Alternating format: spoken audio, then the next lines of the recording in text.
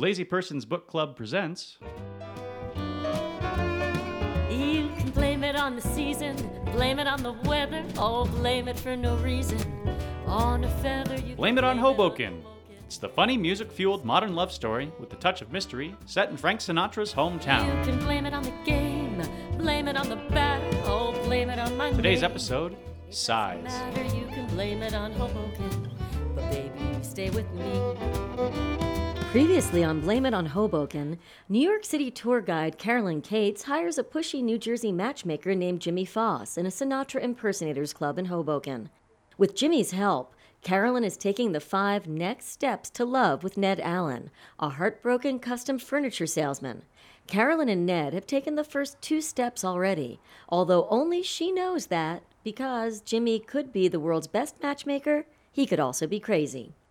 Join Carolyn and Ned, Carolyn's best friend Aggie, and her boyfriend Tim now at the Botanic Gardens in Brooklyn for step 3 of the 5 steps to love. Take a leap. The Botanic Gardens' annual scavenger hunt and benefit was a fundraiser with a twist. It raised money while getting teams of 2 to clean up the grounds. Hey, Caro. Hey, Ned. Are you two ready to crumble beneath Tim and my scavenging majesty?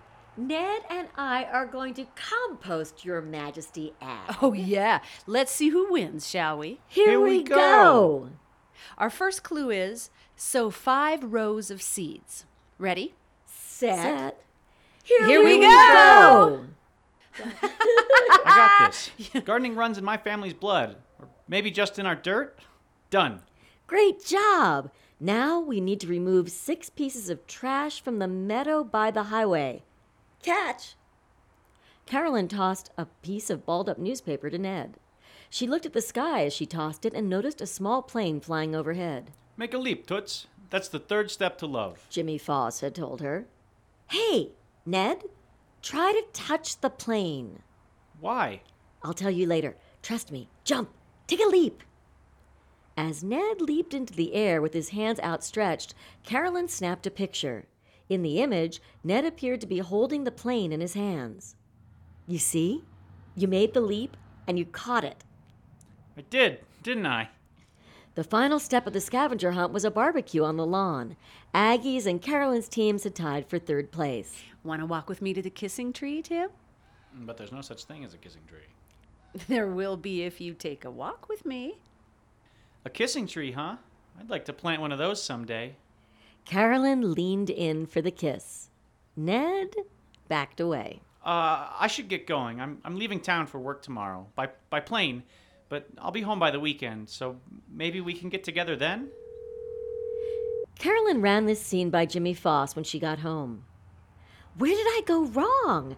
I made him take the leap, and then it was time for him to make his move, right? He did make his move, Toots. He moved backward. But... And this surprises you why exactly? Look, Toots, you took step 3. You're doing fine. So what do I do next? Do something fun. Give yourself a break, Toots. Honestly, I could use one too. Something fun. Something fun. The next morning, Carolyn went to her local flea market. Not doing something was making her nervous. Time was running out, and she was only halfway through the 5 steps to love with Ned. Before she left her apartment, she popped Aggie's mirror into her bag for good luck. You gotta believe, the mirror said. And Carolyn did believe. The steps to love were going great. She was having fun at the flea market, and then she found the blue tandem bicycle. Carolyn filled the bike's tires at a nearby gas station and rode it to the ferry. And from the ferry to Jimmy's apartment. To what do I owe this honor? Come downstairs. We're going to have some fun. Toots, I haven't ridden a bike in forever. Exactly. I gotta hand it to you. This is a good idea. You should sit up front on the ride home. We're going to get some funny looks if we do that, Toots. Given that no one else can see me and all. Hey, that's fine with me. Let's switch places. there's no one steering that bike. How crazy cool is that? You go, girl. Riding from the back, hands free. That's me. Crazy. Toots, that was the nicest thing anyone has ever done for me in a very long time. And it's a very handsome bike. Keep it. I couldn't, really. Oh, it's the least I can do to say thank you. I'm still going to charge you for the matchmaking. That's fine. Although we've never really discussed how much you're going to charge me. How much is that? Beats me, Toots. We're not done yet. Carolyn took the ferry home. If you're on the top 2 decks, please start making your way down. She hadn't been on a bike in a very long time. Her legs were aching, and so she hailed one of the taxis waiting on the service road by the dock. Oh, Congratulations, young lady. thank you, but what are you congratulating me for? I am congratulating you because the sigh you sighed when you entered my car, the one you just made again, this is the best kind of sigh there is. I can tell you this with great certainty because I, Katan Takan, am an expert in Sighologist, as well as a taxi driver. A Sighologist? I've heard of psychologists, of course, and I've read about Scientologists. Is this like that? Sighologist is the science of sighs. Many people think of a sigh as a simple exhalation of air. But to the properly trained ear, each sigh conveys a message all its own. For example, there is a sigh that I call the Camus. It is the classic sigh of why. I hear the Camus from my passengers on holiday weekends and family occasions. There is a sigh that I call the yak. It is also known as the drinker's sigh. Rarest and most valuable of all is the sigh I call the miracle sigh. It is the unmistakable sound of a person who has found love with a capital L, the kind that lasts. The way you sighed just now confirms it. You have found that kind of love. Your miracle sigh proves it. That's good to hear because I've been taking these steps toward love, and you make it sound like I'm on the right track. You are not only on the right track, you have arrived. Now, all you need to do is find the flaw. The flaw?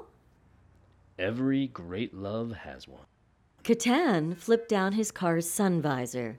Photographs of smiling couples were taped to its underside. Each of these couples owe their happiness to their true love's flaw.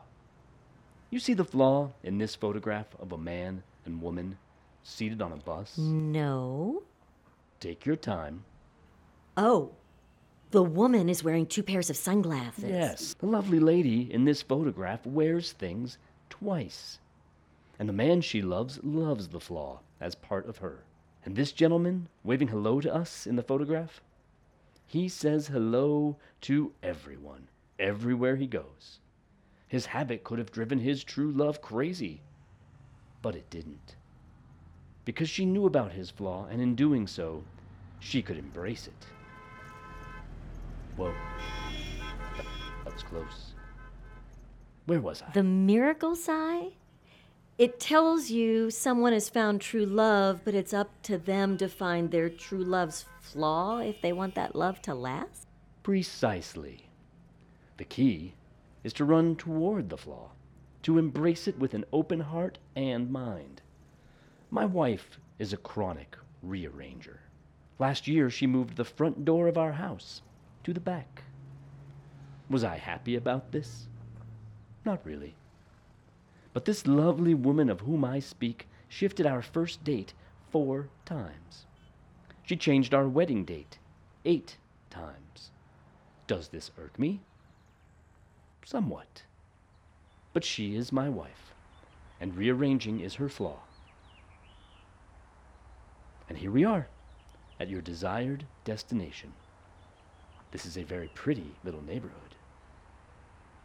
Do they make good, strong coffee here at this little diner, La Marisa? Very. This is a fortunate find for me indeed. Our garage sits due west of here by the highway. Size and caffeine are the tools of my trade. Goodbye, my miracle sire. May all your days be lovely and flawed.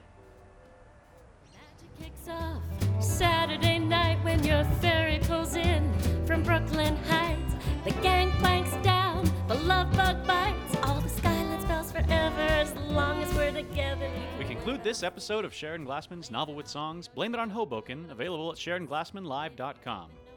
Today's episode features, in alphabetical order, Connor Magyar as Jimmy Foss, Ned Allen, Tim, Nina Rolle as Aggie, Eric Isle as Catan Takan, and Sharon Glassman as Carolyn and the narrator. The songs of Blame It on Hoboken are written by Sharon Glassman and produced by Eric Tureen. Join us next week, same time, same location, for another music-filled episode of Blame It on Hoboken. Blame It on Hoboken comes to you from Studio 2B or Not To Be in Longmont, Colorado, and is syndicated on the Longmont Compass. Blame it on Hoboken, but baby, stay with me.